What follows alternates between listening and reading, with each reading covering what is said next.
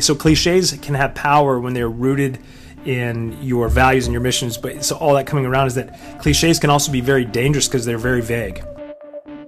You're listening to In the Hour with Lolly Daskal and Jared Nichols. Good morning, Lolly. Good morning, Jared. How are you? I'm very good. I'm very good because I'm especially excited about today's topic. That's the only reason I'm good. No. So we were just before we started recording, I said, so we're talking about leadership cliches today. And you said, yeah, that's the topic you want to talk about. And I kicked it back and I said, well, it was the topic you had on the list. I just picked it. I rolled the dice. But no, we've actually given more thought to this topic than just randomly picking it or pulling it out of thin air. This is going to be a lot of fun. I'm going to try and hold back from going on a lot of crazy rants. So since this was originally your idea and I just happened to select it, why don't you start us off? Set the stage a little bit. So I was going to say I kind of live all the cliches. As a coach working with my clients, there are many things that people say and they think it's very effective.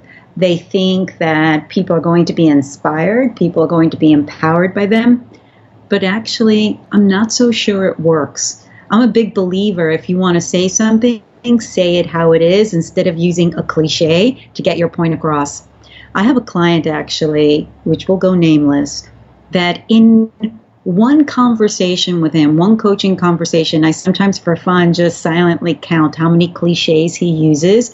Half the time I have no clue what he means, and I'll say, can you please clarify what you're trying to say? Because there's certain cliches that people use that is something maybe they picked up in college, something they've said with friends, and it stays with them, and they think everybody understands what it means, but they don't.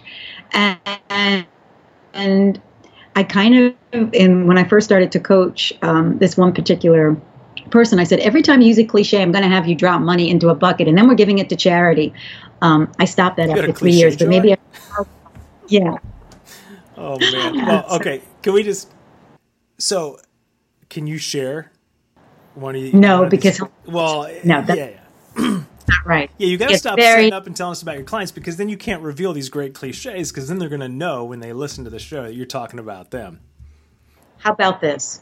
I will incorporate it into our conversation without calling him out, because that's fair. Well, of course, definitely. And by the way, for any of Lolly's clients that are listening, Lolly never badmouths you outside of this show or on this show. She always speaks very highly, and I don't know who any of you are. She does not reveal who you are. So just to reiterate that, she is very professional about that, and I do appreciate that she tries to protect your identity through, habits and cliches that maybe you may indulge in. So there.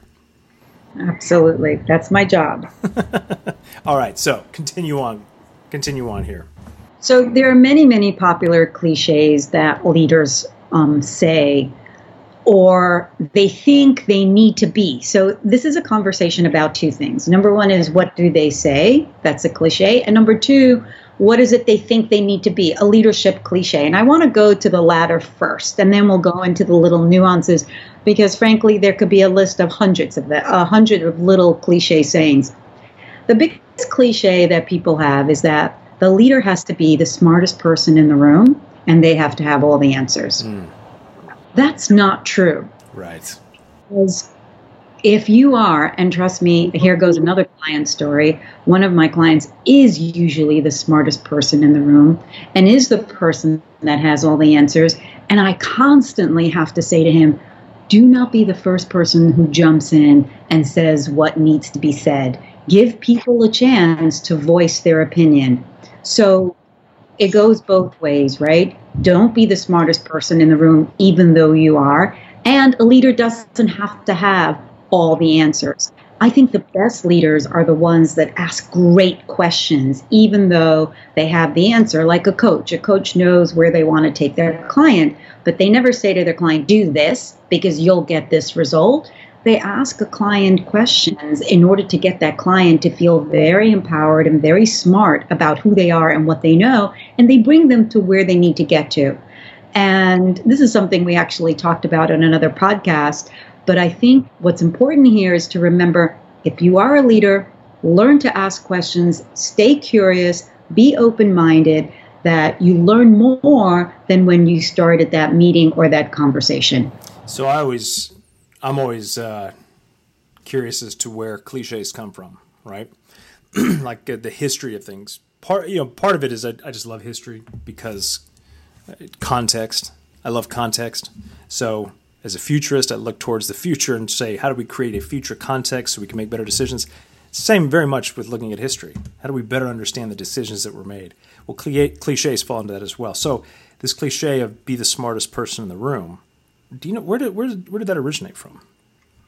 It had to have some specific, like where did it come from? It's a great question. It's a great thought. Well, can we just say that I ask great questions? Can you go and tell me? This is the part where you tell me I'm brilliant. I'll tell you brilliant if you have an answer. Well, but then I would be violating the don't be the smartest person in the room principle. So I guess we're at an impasse. So yeah, I guess we'll never know. So anybody listening, if you know where that cliche comes from, please do tell.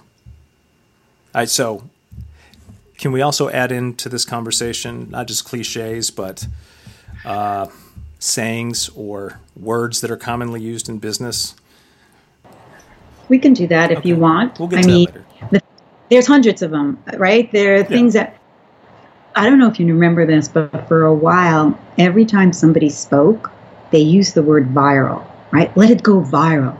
Let this go viral. Let this conversation be viral. Let this post be viral. Let this product go viral. I believe you said that to me in a text the other day about something we were creating. You said, approve. Let's let it go viral. So I think you did that too. Let it rip. That's me. I think Jack said viral. I said, let it rip. That's what I would say. But I think that there are things that, that where did the cliche come from? The leader needs to be smartest in the room. I think things become popular or people attach themselves to a certain saying because it moves them or it's powerful for them or it's meaningful for them. And then they repeat it. Right. And so I think that's how cliches start. It's something that made sense at one time, but it's grown old and it doesn't really work anymore. And because it worked at one time doesn't mean it's always going to work. And we have, as leaders, we have to evolve and we have to be agile to know when to stop using the word viral and when to stop thinking we need to be the smartest in the room. Yeah, well, I think you bring so you took that in a good direction. I like that about where do cliches come from, and this process of repeating things over and over again actually is rooted in a very good practice if it's intentional. And that good practice is that when you have the culture of your organization that is rooted in your values, is rooted in what your overall mission is. When you have reduced it down to a very simple, which would become a cliche, or a very simple statement that everybody adheres to, then it can have a lot of power. But if that statement no longer reflects the values or the mission or what's true about the organization, then it has the opposite effect and demotivates. It creates a lot of cynicism and so on. So I think, I'm glad you took that to, instead of just saying, what's the origins of this one cliche? It's let's talk about cliches. Why are they there? They do have power. There's a reason they're a cliche because they meant something at some point in time. And I would like to make sure we cut out time to talk about how do you and why maybe you should create your own cliches for your organization if they are in line with who you are. If we have time. Yes. If time. So basically, what you're saying is okay. Let me say this because he likes when I say this. You're brilliant because. Thank you so much, everybody. Subscribe to this podcast wherever. Oh, you're having fun, Lolly. This is great. Go ahead. Continue on. Because I think I'm going to get serious. I'm the serious gal here. But totally. If you think about cliches, right? They were once fresh. They did work. The bottom line, they're outdated. They don't work anymore. And we have to know when to stop them. And it goes to phrases. Oh, I lost you there. Lolly, you still there? Hold on a second. We just had a little hiccup. You were talking about, so let's pick that up for anybody who's listening. We, of course, having to do this virtually makes it a little extra difficult. But Lolly, pick up on what you were just saying about cliches being outdated, and then we froze. Right. So I think cliches used to be something fresh, a fresh idea, something that worked. But when they become outdated, we have to learn to stop saying those cliches. We have to know the difference of when they work and when they don't work. We have to know when we need to stop saying some of those things that don't really work. And the thing is, a cliche could be a thought, a mindset that you say, and it does a saying, a phrase. And I want to break some of them down because I think that's what's very important. And maybe talk about what to say instead, or maybe things have evolved. And what can we do that gets the message across, the communication more direct, that we have people feeling and thinking what we want them to feel instead of saying things in a roundabout way. Sure. All right, so let's break one down. So let's talk about this one. I hear this a lot. I have leaders that say, I will take care of everything. Now, what the hell does that mean? I will take care of everything. A leader is someone who inspires others to do great work. If you're doing everything, what is everybody else supposed to do? It sounds great. It sounds fantastic. But is it even inspiring? Is it even motivating?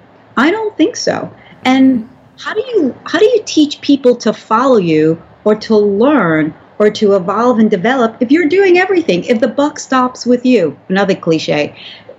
So that, right? Nice. And that's something I say, which I have to stop because it's not fresh anymore and it's outdated.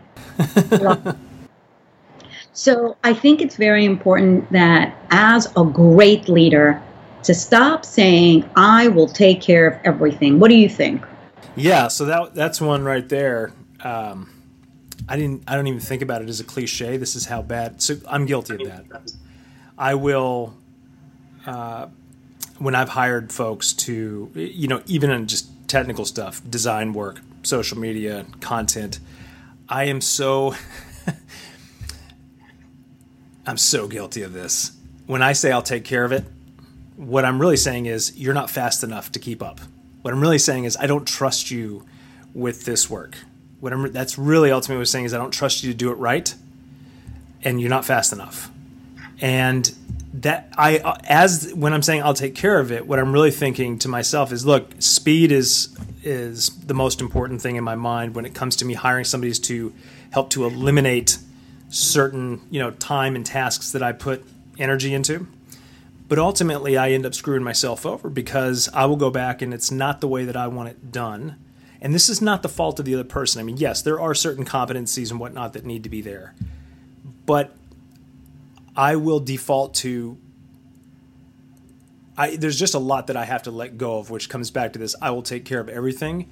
I need to take care of what I need to take care of. But the main thing I need to do if I'm running an organization... which, again, is funny because I've never worked for corporate America. I have plenty of clients that are executives in corporate America, but, again, they don't hire me to become a better corporate citizen. So I'm saying that to preface what I'm about to say. I'm not saying this from experience of running an organization with a bunch of people. But if I am, because just the human dynamic, the best teams are the ones where the people, as you were saying, are empowered to do their job. Another cliche that ties right into this, Lolly, is... fail and fail fast, or that, it's okay to fail. Well, anytime we have those things, it's like you need to specify because some stuff, because the leader especially, you have to be okay that if the ball is dropped. If you're in the service sector, it's these tenuous relationships or the stress, like, oh my God, if something goes wrong with one of your clients, it's like the end of the world. So you have a hard time telling your people, hey, look, if you make a mistake, it's okay, we can fix it. So we have to really get specific. We got to move away. So cliches can have power when they're rooted in your values and your missions. But so all that coming around is that cliches can also be very dangerous because they're very vague. And it can become a great way to avoid being specific about what it is that you want somebody to do. So fail and fail fast. Like, well, okay, around what? New product development? Sure. About a strong client relationship? Probably not. Like, let the people who have that relationship take that one. Don't fail on that one. right? I mean, am I wrong? How would you? I think it needs to be specified. It's very interesting what you're saying, because I was thinking of a cliche that's just the opposite.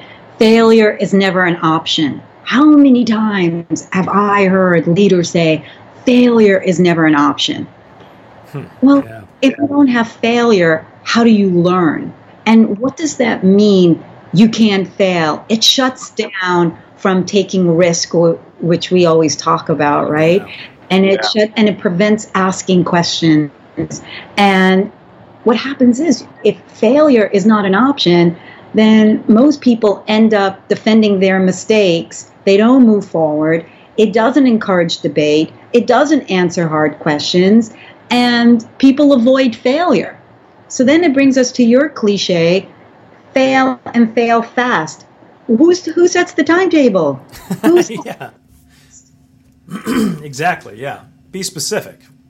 Well, failures can be epic, but you can learn, right? There's an opportunity from failures. And so that's what I'm saying. All of this it's so important to be more direct in what you want to say. So if for you mentioned that fail and fail fast, well, I think a leader, individuals, bosses, CEOs, whoever you are leading others, when you say something, make sure to specify, like Jared said, what is it you mean? And don't talk in superlatives, because people have no clue what that means. Yes. Worth 110%. That's not even accurate. Yeah, what is 100? No such thing, right? So you give 100%. Are you trying to say go the extra mile? Well, guess what? Jared has a thing about saying go the extra mile, another cliche. Right? We've learned that on the other podcast. So be more direct in what you want to say and what you want to achieve, because then I think we can get people going in the places that we want them to go, and you become a better leader by communicating clearly what you want. Oh, so you opened up a can there for me, Lolly. So number one, I think you're absolutely right. But no, you and I just had that conversation about the go the extra mile and turn the other cheek. We had that conversation offline. That was just us. So, I would love to share where those are rooted, because it does come back to this idea of understanding where cliches come from. Because I think we can learn a lot about what was the original intent and the context of this cliche to help us better understand the way to use it. Because you can revive things. You can bring life back into something if it's properly understood and it's no longer just that's just a cliche that we say, right? So I'm going to go ahead and break these two down, because I think these are two of my favorites. So as Lolly knows from our own conversations, and for those of you who are just getting to know me here, so I studied history in my undergraduate program, history and English creative writing, and then I studied future studies and strategic foresight in my graduate program. So the ongoing joke is that I have a really difficult time with the present. Just letting that one land for a minute. So anyway, excuse me for all this. Anyway, so let's break down these two cliches. One of my favorite time periods in history is the early first century, and studying, in a non-religious context. I mean, but studying the early first century church, studying, historical figures like Paul or Jesus or any of these folks, and better understanding what was going on, because the Western version of these stories has been distorted in such a way that you really lose a lot of the power in the context of how unique these situations were. Well, a couple great cliches that come out of things that Jesus was, that were attributed to Jesus. Two of them are go the extra mile. The other one is turn the other cheek. So we'll talk about go the extra mile first. We hear this all the time. And the general idea is that when you're asked to do something, go the extra mile. Do it more. Give more than you're asked. That's a good principle. Sure, I get it. But it is taking the cliche completely out of context. What Jesus was actually telling his followers in that example was based on Roman law at the time. And so the Romans, and I may be getting some of this, the specifics messed up here, but the general idea was this, is that Rome was very much, they conquered and dominated so many different lands. And they believed themselves to be the beacon of the civilized world, and they were going to make the world Rome. They wanted to bring civilization and government and their way of doing things to the rest of the world. And so it was ingrained in their people, the citizens, especially the military, those who are on the front lines, is that you model the principles of Rome. And they had very strict rules for how their soldiers could interact with subjugated peoples. And one of those was that you could only have a person who is a part of a land that you've conquered, a subject in that land, carry your gear, your pack, for 1 mile. If they carried it, if you as a soldier had them carry it beyond that mile, then you would be subject to flogging. You would be beaten because you were violating the principles of Roman law. So when Jesus said, if a soldier asked you to carry his pack for a mile, carry it an extra mile, he wasn't saying, hey, just, let's shame your enemies into seeing how good of workers were. No, he was inciting civil disobedience. He said, I'm going to use their law against them. They will be screaming and begging you to give that pack back after you take one step beyond that mile. Don't give it to them. Keep on going, and they will get beaten. So that's number one. Brings whole new light to go the extra mile. I mean, honestly, we should do a whole podcast about what a badass and rebel Jesus was, because he is not this friendly, fluffy character that a lot of people think. He was very much like, hey, let me give you some quick tips without using violence, and we can destroy some things. So here's the other one. Turn the other cheek.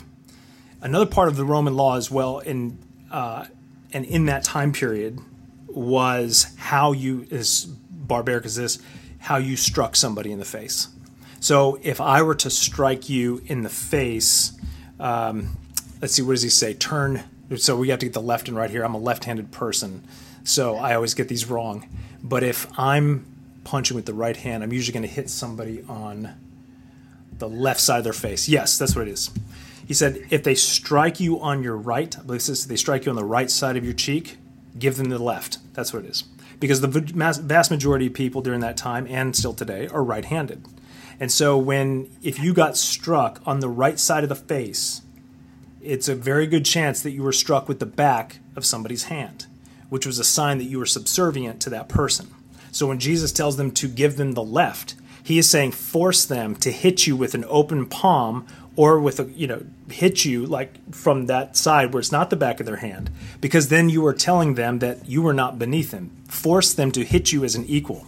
That's the whole point of turning the other cheek. It was not, hey, take a beating and you will be rewarded. It's, hey, use their rules against them.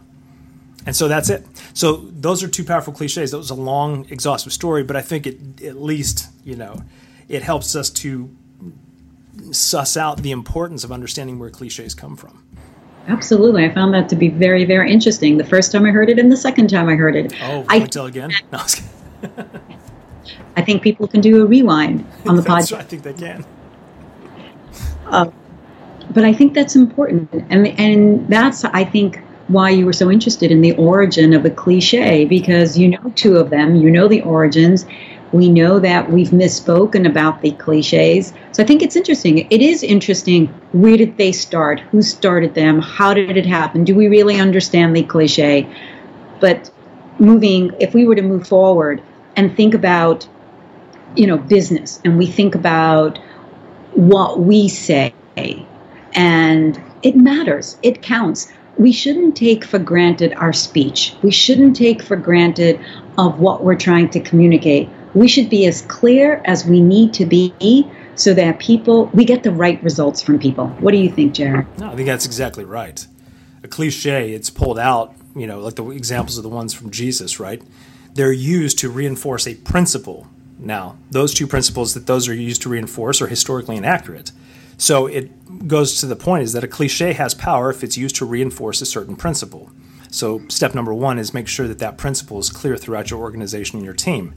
And then develop or utilize that cliche in the context of that principle so that others are reminded. It's a trigger to remind you of this is what we stand for. This is what we believe. This is why we do what we do.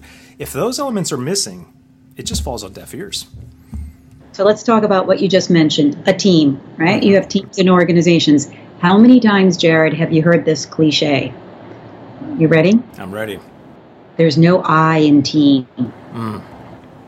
Well, I'm trying to be very PC in how I'm going to say that's poppycock. I mean, what do you mean there's no I in team? Every single team is like a jigsaw puzzle, right? Yeah. They're made of individuals. Hopefully there's diversity. Hopefully there's uniqueness among individuals. And the thing is that it's about putting those I's together. It's about putting those individuals together and how they fit together for the bigger picture. So maybe to stop saying there's no I in a team, maybe at one time it was a great thing to say. But the truth is, if you're going to stick to that teams, each work together to bring more and to achieve more, that's great.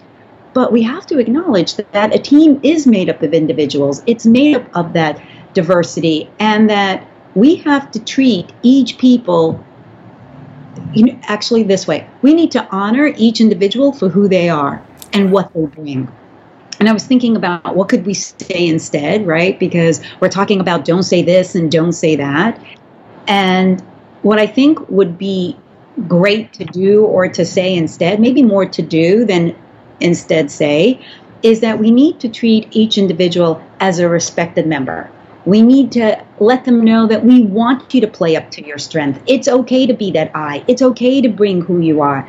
And for everybody to work together so that we're better together. And so I think that's very important. So there's no I in a team. We need to stop saying that, I think. What do you think? I think that is absolutely right. And, sorry, this is my own little... So there is actually I in team if you go to the Latin, but it's a completely different, so it's, yes, of course, there's no I in team. But again, it goes back to that principle of what exactly do you mean by that? Well, I mean, the sentiment is obviously that, hey, we work together. This isn't about any one person, but it can also be used to shut down real collaboration. So if somebody has a dissenting opinion about something that you've brought up, and I just turn around and say, well, hey, look, there's no I in team.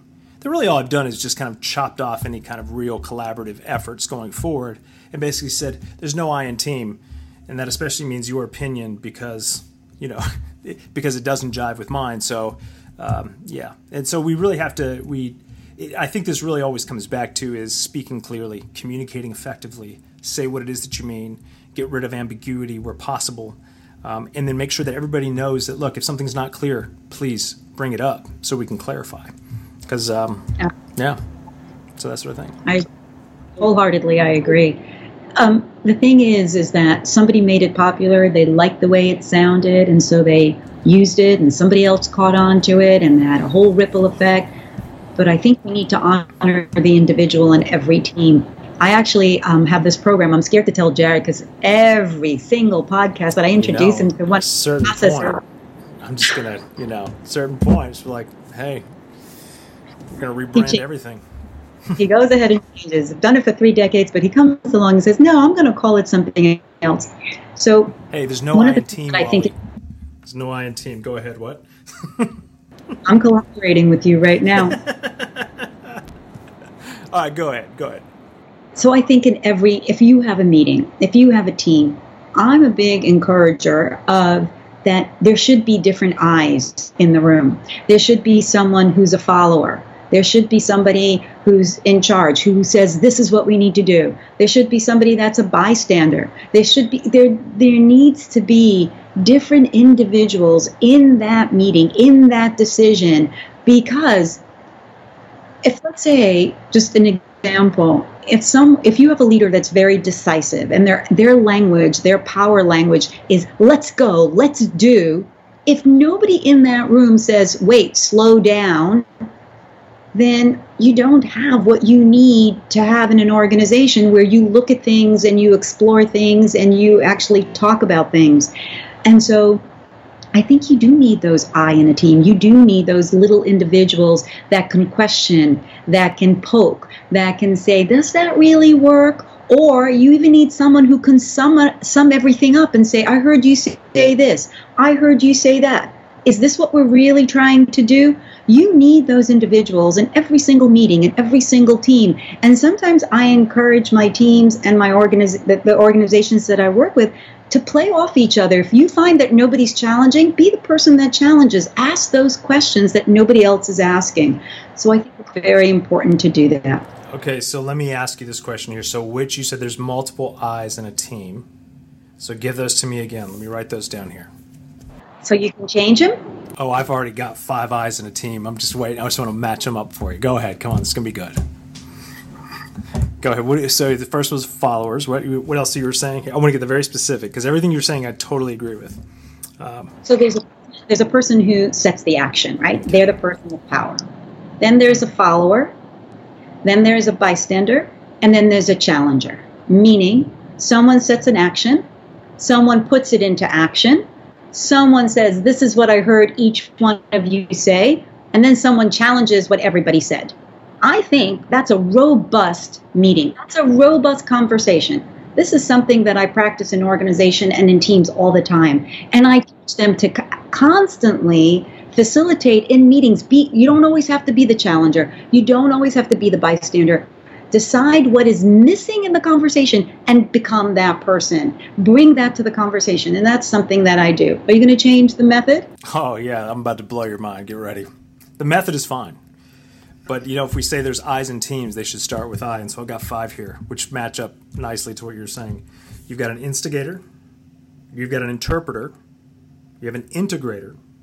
You have an initiator. Right? So they could be the one who initiates the conversation. The instigator creates the action. Or they spark things going up. Interpreter helps to make sense of this. But then you've also got an illustrator, somebody who has to draw the picture of here's the map. Here's where it is that we're going. Any one of those could be reworked. But I'm pretty proud of myself that I just came up with that. You need an implementer. Who's going to put it in? All right, here we go. Implementer. See, look at that. We'll just take one letter and we can just go to town. Yeah. So, ladies and gentlemen, you just heard how Lolly and I start to create something in real time, completely unplanned. So, and we think it's amazing, but beyond the two of us, it may not be. So we'll see. Dude, changing it up. That's okay. That's right. Hey, I like this. Good. We're going to have to work on that one. Quadrant works in organizations, but now we're going. How many did we go to? 6? What's that? How many did we go to? 6 individuals in a team? Oh, let's see. We've got 6 there. Yeah, some can overlap, but we've got 6. We're gonna tighten this thing up. Maybe we'll do an entire show on it. Okay. We'll talk. You'll talk about your 6 quadrant. I'll talk about my 4 because my 4 come with language. Certain kind of language in order to get you to be the best I in that conversation. But that's for another time. Yeah, it's good. I'm excited. Go ahead. That brings us to another cliche. You ready for this one? I'm ready. And we know who actually is the author of this. So no offense, but it's work smarter, not harder. Mm-hmm. Oh, I hate that. Sorry. Because what you're really saying is the job that you need to do should take less time. What you're really saying is that the effort that you're putting in isn't the right effort because then you should have done it, smarter, and you're just working so hard. Individuals, right? That's hard to take when you're putting in the right effort, but it's not going as fast as you need it to go. How many times, and are you guilty of this, work smarter, not harder? Oh, yeah. I know all the time. So there is a better approach. And so this is something to think about. As a leader, if you want somebody to accomplish something, then approach a task, right? Think about what you want them to do. Teach them how you want them to do it, or guide them how you want them to do it. But don't leave it to this generalization of, work smarter, not harder. What the hell does that mean when someone is putting in all the effort and is trying to do a great job? So that's one of those cliches that I think we need to stop saying. Yeah, or just clarify what that means. Because I do believe in the idea of that, working smarter and not harder. I am guilty of working harder and oftentimes not smarter. But then I had to define, if I'm working hard, the whole idea of the working smarter, I remember this from early on, was outsource the things you're not good at, right? And go all in on your strengths. So say that. Yeah, exactly. But yeah, so if that's the intent, then great. But there's some times where people say, man, over the past 3.5 years when I was rebuilding and developing the entire digital side of the business, a lot of the things that I was doing, I could have outsourced. I did in the beginning, but then it goes back to what I was saying earlier about I'll take care of everything. is it wasn't moving fast enough. And there's always pushback in the sense of, well, I think you should do it this way. And I thought, well, no, I really think I should do it this way. So I just did it. So I built everything out. And it was what a lot of people would say, you're working harder, not smarter. In my mind, I'm thinking, no, I get it. But I'm building something to scale and to eventually sell. I better know every single part of this business in its early iterations so that when I do hire people to take over these things, they have to show me that they know more about this than I do. That to me is being smarter, is not just saying, oh, well, cool, I'm going to hire somebody to do this and then and continue moving forward. So, yeah, it's all relative. There's another cliche. You're bringing an interesting point because I said a cliche and you took it personally. It's about you should outsource. But in organizations, it might not be always about outsourcing. It could be the way they attempt a project, a task. It could be said in other forms that leaders are saying it that don't give them the results that they want. And it is very general. It means one thing to you, Jared, but it can mean something else to someone else that's listening. And it's not always about outsourcing. So say, as we've said now, I think like to a nauseum, say what you need to say it and be specific. And I think it's better when you let people know what you want by being very clear and direct. Definitely, yeah. So it's all relative. So it all comes back to the idea that it needs to be grounded and rooted down into something that's tangible. Is it the values of the organization? Is what your cliche or what you're saying, does it reflect those values in a way where people are able to repeat it, remember it, own it, believe it? I think that's really that's the main thing, is that we've gotten into such a habit of using language without understanding what exactly it means that people completely forget what it is that they're talking about. And one of my favorites is innovation. Everybody loves to be like, oh, we're an innovative company.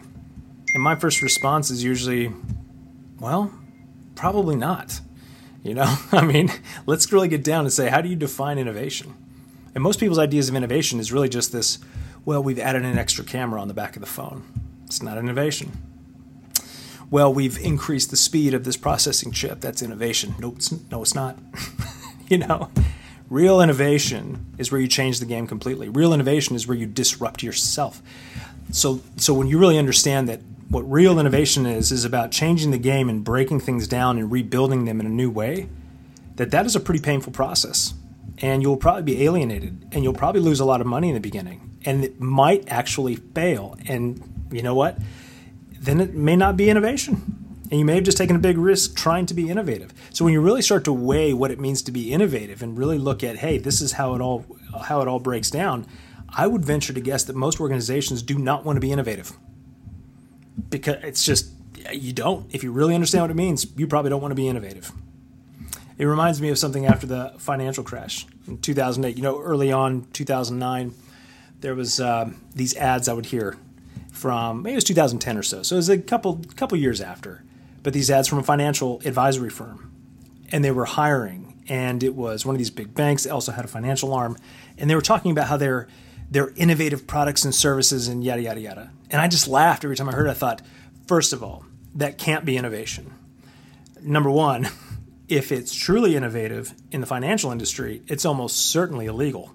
So I know it's not innovative, But if you put innovative in front of it, then everybody thinks, oh, cool. Yeah, so they're doing things differently. No, banks love regulation because it gives them the lines to color inside. I've talked to any banker or people that work in that institute. They're just like, yeah, look, we don't mind regulation. It just tells us how far we can go.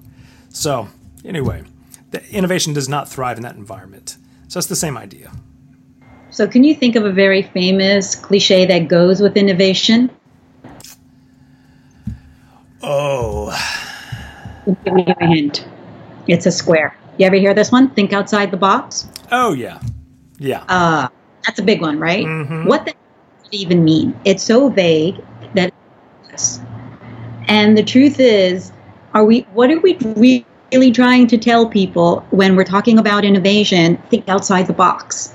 Are we telling them, I don't even know what it means, actually. Do you have any idea what people are meaning, what they mean when they say think outside the box? Yeah. So the general idea with thinking outside of the box is to present the idea that all of us have our own little box, our own way of looking at things, our own neat, nice, tidy explanation for how things operate, and also for the kind of actions that we take, the way that we approach decisions. It's based on this idea that we are creatures of habit, right? That's just, we are. So your box is really your habitat. It's the habits you create. It's what you do. So to think outside of that means to really just don't go with your automatic, immediate response. Start looking at things very differently. Think in a different way. Think outside of yourself, essentially, is what that means. Well, that makes more sense to me about what you're saying. Like, think differently than you normally would think. So wouldn't it be best to say, or best to encourage innovation by grounding it in something that is sound, not something that could be ambiguous? Wouldn't it be great to communicate some, let's say, business principles or some goals that you want to achieve, and maybe say to individuals that the solutions might be in your thinking, but something that you haven't thought of before? And I think it's best, if we're going to say, give some suggestions of what to say instead, maybe I think as leaders to clearly define what the problem is, right?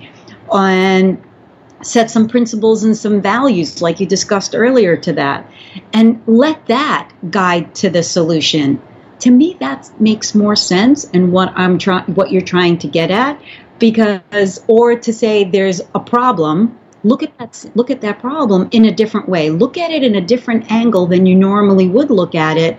And that to me is more direct in the communication. So I think that if we're trying to encourage innovation, thinking outside the box is a great cliche, but wouldn't it be great if we can clarify it in a way that every single person knows what we want to say? Think differently than you normally would. Yeah. But even that would still need some unpacking, right? I mean, yeah. But again, it just reinforces this idea that don't rush past the communication. Make sure everybody's clear. Make sure everybody understands what it is that your goal is. There's this principle, and I probably mentioned it in this podcast before, but there's this great principle. So I grew up in the Army. My dad was 26 years military, moved around my whole life. That was my family from the age of 2 all the way through high school. That's all I ever knew. And there are certain things that Dad would bring back from his meetings with the commanders, with these different folks. And he reminded me of something he had talked about a long time ago. And that is this principle in the military in these meetings called BLUF. Bottom line up front.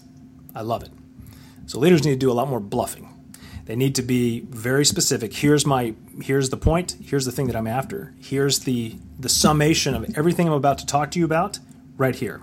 Are there any questions? Great. Now I can start to unpack how I got to this conclusion, how I got to the bottom line here.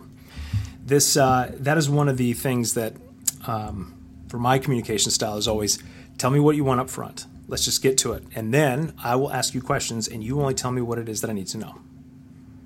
Just give me the facts so that we can get to work. I just get worn out when it's just like, look, there's this build and build and build and build and build, and then finally it's like, oh, that's the bottom line. Boy, we could have saved a couple hours on that. So I think this goes to the point of, it kind of kicks back to this: don't rush the communication, but also the best way to make sure that the communication is clear is that you start with the bottom line up front, right? And when I say don't rush the communication, I don't mean have this long, drawn-out conversation for no apparent reason. Start with the bottom line up front. Start with the end in mind. Put that thing right up front. Find out where there is where things aren't clear, and then move forward. If you do that, it'll probably go a lot faster than it would if you just throw out a few cliches or think that everybody understands what it is that you're after, and then you just waste a lot of time and energy. So, yeah. Absolutely. That reminds me of a coaching call I had this morning. I asked, we have this problem we're trying to solve, and I said, let's work backwards. What do you want to achieve at the end? And wasn't clear. I said, if you don't know what you want to achieve, how are we supposed to communicate? How are we supposed to even start the conversation? Because I never thought about that. And I said, okay, again, what do you want to achieve? And once he was able to identify that, we got very, very clear in 4 bulletin points exactly what he needed to say to his team today in his leadership meeting that would get him the results that he wants. And he said, but that was very interesting. I thought I knew what I wanted to achieve. And only when you asked me did I realize I didn't know. And I said, when you can identify what you want to achieve, you can have the right ask. You can take the right action. You know how to proceed because you know where you want to end up. So I think that's also very important to think about in your communication. You know, this brings us back to a cliche we were talking about for a little bit in the beginning, and that was the work smarter, not harder. I think that part of the problem, because a lot of folks that I've worked with communicating what it is they want, what they expect, what are the specific things they need and when they need them by, I think a lot of this could also be tied into that permeation, if you will, in the business world of this idea of working smarter, not harder. I think a lot of that's translated into, hey, don't, unintentionally, don't spend the time to really make sure you know what it is that you want and clearly communicate it, right? Instead, look, hey, if I got to work smarter means I just need to go ahead and put this thing out there, get other people to start, doing it and whatever. It almost encourages a sense of speed over efficiency. And a lot of times people say, well, speed and efficiency should go hand in hand. You're right. But if you're efficient or if you're focused on speed, you may be running or driving 90 miles an hour to an unknown destination. And that's not very good. So it wouldn't be considered efficient. It's efficiently bad in that regard, sure. But I think that this other cliche, these ideas, it just shows you how powerful these narratives around these cliches can lead to bad decisions or, in this case, maybe just not taking time. Because your client is certainly not the only one that has dealt with that. I've had several where I've had to actually craft and create email templates for them. As nuts as it sounds, it's like the chief of staff of the national sales director for a large publicly traded company. And it's like, look, here, you're CCing too many people. Here, follow this formula. I will create this for you. Send this out, and your email inbox will be cut in half, guaranteed. It's just basic, simple communication stuff. So, yeah, boy, we could probably go on and on about those.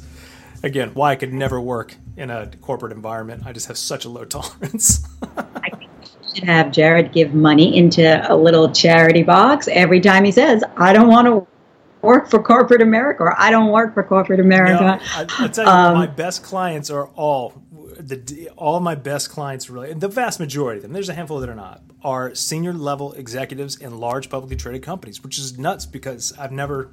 again, they don't hire me to be better corporate citizens. It's working on many, many other things like what we're dealing with here today. But it's, yeah. So, but that's just how I'm hardwired. So I want to go back to what you were saying because I was thinking of a cliche while you were speaking. So Slow down to go faster, right? When I was saying to my client, where do you want to end up? What I was actually saying to him, let's define it, right? I could have used a cliche, but I didn't this morning, thank God. But that's something that most people would have said, let's slow down to go faster to get you where you need to get to. Mm-hmm. So again, I try not to talk in cliches. I find people that when their first language is not English or the spoken language, their cliche dictionary or list is shorter than most, that if their native language is English, there's a lot of cliches. Yeah. I didn't speaking English, so for me, I don't have that many cliches. I have some that I've picked up. You want to hear a good one? This is a good one. I've heard this I heard last week, and it made my blood boil. I was on a call, a Zoom call, and it said, "Don't bring me a problem without a solution." And I wanted to scream. I was in my head like, there were fireworks going off, because this is what I was thinking. If somebody actually has the courage to bring a problem to the meeting, that means they thought about it before. If they had a solution, they would have brought the solution. But Jared is shaking his head back and forth. I disagree, but go ahead. My thought. I disagree with many things you say, but I never do. I think that there are times when people can solve problems, but when a person comes to you and actually says, I have a problem, I need your help, those couple of words, I need your help, is a tell that it's time that we need to put on our thinking caps and help this individual. We have very, very smart individuals that work for us. Most of the time, they're figuring things out and they're doing a great job. But I think that we need to encourage individuals to bring their problems, to discuss them together, and not to feel that they can't bring something up. When someone says, this is the code, I need your help, it's not easy to ask for help. I've written articles and articles about how it's so hard for people to ask for help. So if you're asking for help, I think then we need to show up for that individual. Now you can go ahead and rip this to shreds, but I think it's important that we don't have this banner that says, don't bring me, all your problems without a solution. Go for it, Jared. So I think I agree with the sentiment for sure. 100% agree with that. And it goes back to this general principle, cliches are relative. So we have to be really specific.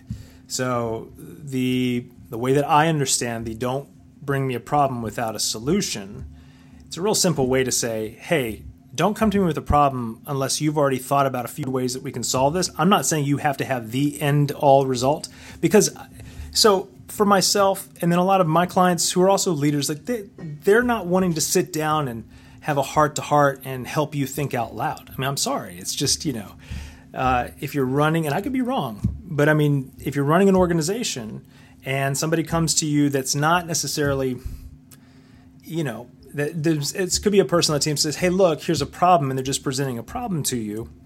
Now, all of a sudden, as a leader, especially if they're a leader who is action-oriented, you're like, you've given me one other thing I've got to solve in the midst of everything else. Like, I just don't have the energy. I don't have the bandwidth to try and tackle that. And so, Thing that you're saying. What's that? We need to have a culture in every organization. You're talking about a leader is too busy to think through something? No. What I'm saying is this, is that if the leader's done their job right, they've empowered their people to make decisions.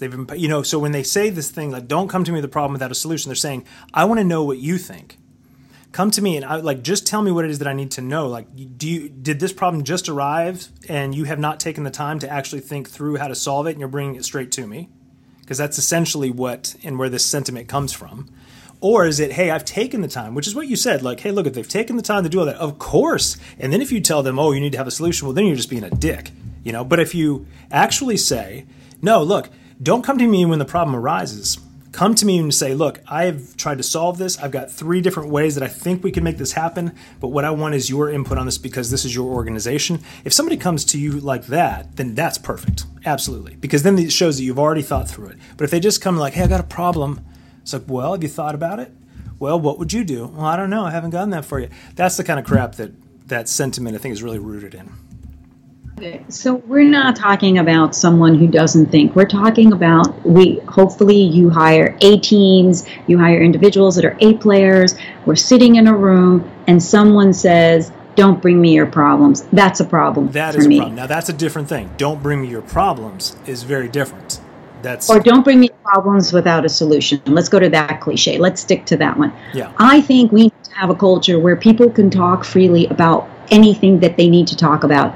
Sometimes things we're in something so deep that we don't see the simplest things, right? We tend, as human beings, sometimes we complicate things. I see this all the time. My clients bring me things. They go, "Oh my God, it's so complicated." But the truth is, as an outsider looking in, to me, it's very simple sometimes. And I'll just ask 1 or 2 questions. They go, "Oh yeah, that's what it is." Mm-hmm. I think that's okay. That's okay if someone says, I have a problem. I haven't thought of the solution. For someone to ask the right question to get them to that solution. Again, empowerment, great leadership. So I'm a big advocate of that. I just don't like it that we have to do things all the time on our own. I know that I used to have a relationship where an individual, when I would say something, I don't know what that means, or I don't know how to figure that out, they go, "Oh, you're so smart. You can do it. Just think harder." If I'm already asking, that means I would like some help. And it's taught me to be very independent, but it's also taught me not to ask for help. I think it's very important that we need to be a little bit of both. We need to ask, we need to do. We need to have the combination of both. Yeah, I think the bottom line is that if you're an effective leader, you've created an environment where people feel safe to bring concerns to you, absolutely. And if you're an effective leader, you're somebody who has encouraged and empowered your people to make decisions on their own. knowing that, again, going back to this, it's those decisions have a foundation that you're making them from, which is the values, the culture of the organization. If it has been clearly communicated, then your team should be able to make decisions on their own. But if they have a genuine problem and they bring it to you, if you are an effective leader, then you know if they're bringing it to you, then they have exhausted their resources and they cannot figure out like how to move it to the next step. Then obviously that is very, very important. But one thing, and I had a call with a lady. This is a couple months ago. She runs a large association, and all the people she's dealing with. So she's the CEO, and the board is entirely made up of men. And so I explained. So she goes, I explained this to her, and I'm going to share this here in a second. And she said this has changed so many things for her about how she communicates to this board of directors, because she would get a lot of pushback on various things. And she is a very strong A-type, she is a go-getter. She has done amazing things with this association, but the board are still a bunch of cavemen, like most of us men. So I explained, I said, men are very action-oriented. Not all, I'm speaking in general here, but men, A-type leaders, whatnot, they're very action-oriented. Women are the same way too, but but men, we're a little more simplistic in our minds. So I said, here's the thing you have to understand is that our brains still operate the same way they did 50,000 years ago in a cave. So if my wife, for example, comes to me with a problem without saying, hey, here's what I'm thinking we should do about it, immediately I'm looking for the tiger outside of the cave. Even if it's something like we need gas or we need – so I'm always forcing look, we need to be really, really specific here. So understand this. If you're dealing with a strong A-type leader, a man especially, if you bring a problem or you bring something to the table or whatever it might be, our natural instinct is as protectors. If you're running an organization, you're protecting an organization. If it's family, you're looking for the tiger outside of the cave. So always consider that as my husband or my boss or my partner or my the people or my board of directors or my team members who report to me. These are cavemen, and I should try to make it really, really simple. And Lolly's holding up the leadership gap here. So I'm holding up the leadership gap because you're describing chapter 7 in my book. Oh, I haven't made it to chapter 7 completely unplanned. Okay, you made it to chapter 7. No, I have not. So now we have. So I want to talk a little bit about that. I never said men are cavemen. That was Jared. Totally. What I do want to explain is that in my book, The Leadership Gap, I talk about the polarity of character that exists within all of us, men and women. I don't think there's a differentiation between the two. There is an individual that lives within us, is that when someone comes to us with a problem, the first thing we want to do is to fix it, right? We want to jump and fix it. But what happens is when an individual, especially a spouse, a partner, a leader, a manager, a CEO, a boss, right away jumps in and says, I'm going to fix it. This is the way you should do it. What people don't realize, the psychology that happens is that people think to themselves, what an arrogant person. I ask them for that. I didn't say the code of, remember I talked about the code? The code was, I didn't ask them for help. All I said was, there is this problem that's going on. And immediately, before I can even finish, this person is telling me how to do it, what to do, when to do it. And this is what I do. This is what I would do. We don't really want to hear that unless we ask for those magic directions. What can I do? In my book, I talk about what really encourages development and growth and expansion is for us to become navigators. The navigator is very good at someone, a spouse, a partner, a team member comes to you and says, I have a problem. And you say, okay, this is your problem. So what have you tried? What have you thought of? What did work? What didn't work? Navigate through the problem, because most likely, 99% of that time, the individual that came with the problem will say, you know something, I just thought of something. I haven't tried this. I'm going to try it. I think it's going to work. That's the magic of knowing the persona that you need to be when someone comes to you. But as I said earlier, there is that code. If someone says, please, if your spouse comes to you and says, please, honey, can you help me? That's when you can jump in and be the person that gives all those ideas. But most of the time, they're not saying those magic words. That's why I said the cliche, really, I don't like it, because when you're coming already and saying, I need help, that's when you need to show up and help. But if not, then become the navigator. Chapter 7, it has saved marriages, it has saved teams, and it will do you great. It will work great if you're a leader, a boss, a manager, or a partner, or a spouse. Yeah. No, and I think that's really important. The words are really important. And I'm glad you bring that up about the I need help being the key. So years ago, because the way I'm hardwired, somebody would bring a problem and I would immediately try to jump in. I know you're this way too, Lolly. It was our natural inclination. We've got the energy to do it. It's like, great, give me a problem. I'm going to go solve it. That's our adrenaline rush. And so if somebody brings a problem to me or mentions something, my first question now is, it's like, oh man, did you want my thoughts on that? If not, that's totally fine. But if you do, I could tell you what I would do, but that's up to you. So I've become much more cognizant over the years of saying, hey, not everybody wants to hear what it is that I would do. So I'm always asking, and kind of I make the assumption up front now that that what I say is going to need some clarification, or that there needs to be because I demand be specific, be very specific. So I want to create the situation where they have the opportunity to be very specific. Did you want my advice on that? No, not really. Okay, cool. Well, if you ever need anything, let me know, right? So it's just like I don't walk up to somebody and say, hey, can I give you some feedback on that? Which, number one, I know we've had an episode about feedback. It's like, yeah. I had people say, hey, do you mind if I give you some feedback? I'm like, yeah, I do, because I didn't ask for it. I don't want your feedback. Go away, So, and that's not a protective thing. It's just like, I don't have time for this, because that feedback you want to give me is about you, not me. Beat it, So anyway, but just to reinforce what you said, and I think this is a really good way, because we are coming up in the hour here, is have that key of like, if somebody asks for help, then give it. Don't push that away. That is a powerful thing for sure. Yeah. Right. If somebody's vulnerable and says, I have a problem, have that open heart and that open mind and the open will to help, because I'm sure it wasn't easy for somebody to approach you, because they're supposed to be the smartest in the room. They're supposed to have all the answers. But if they're coming for help, which is not very often, people don't usually come with problems because they know they have to come with solutions. So this is a good way to end this whole thing about cliches, because we've talked a lot about cliches. What is your takeaway about our conversation today?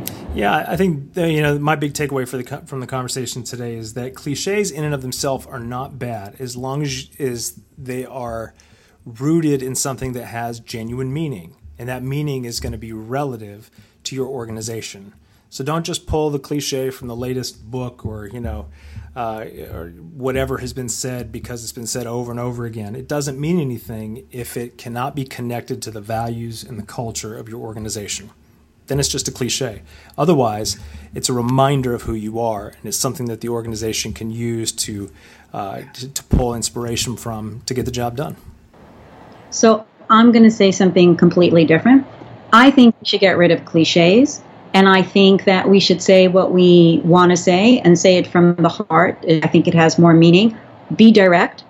If you want people to come with you with problems, say it. If you think failure should happen, you should say it. If all these things are important to be direct and say what you mean and mean what you say. So I'm a big advocate for let's get rid of the cliches. Yeah, we might have to have a follow-up on this one, talking about how do we redefine cliches and maybe talk about rituals. So, I love rituals. I have many of them in my life, but I think the cliches, I wouldn't mind if we never had them or we don't use them. Well, I think that's a great way to end. So now we've got a new show topic that we have to explore. Rituals. Well, awesome, Lolly. Thank you for another great conversation.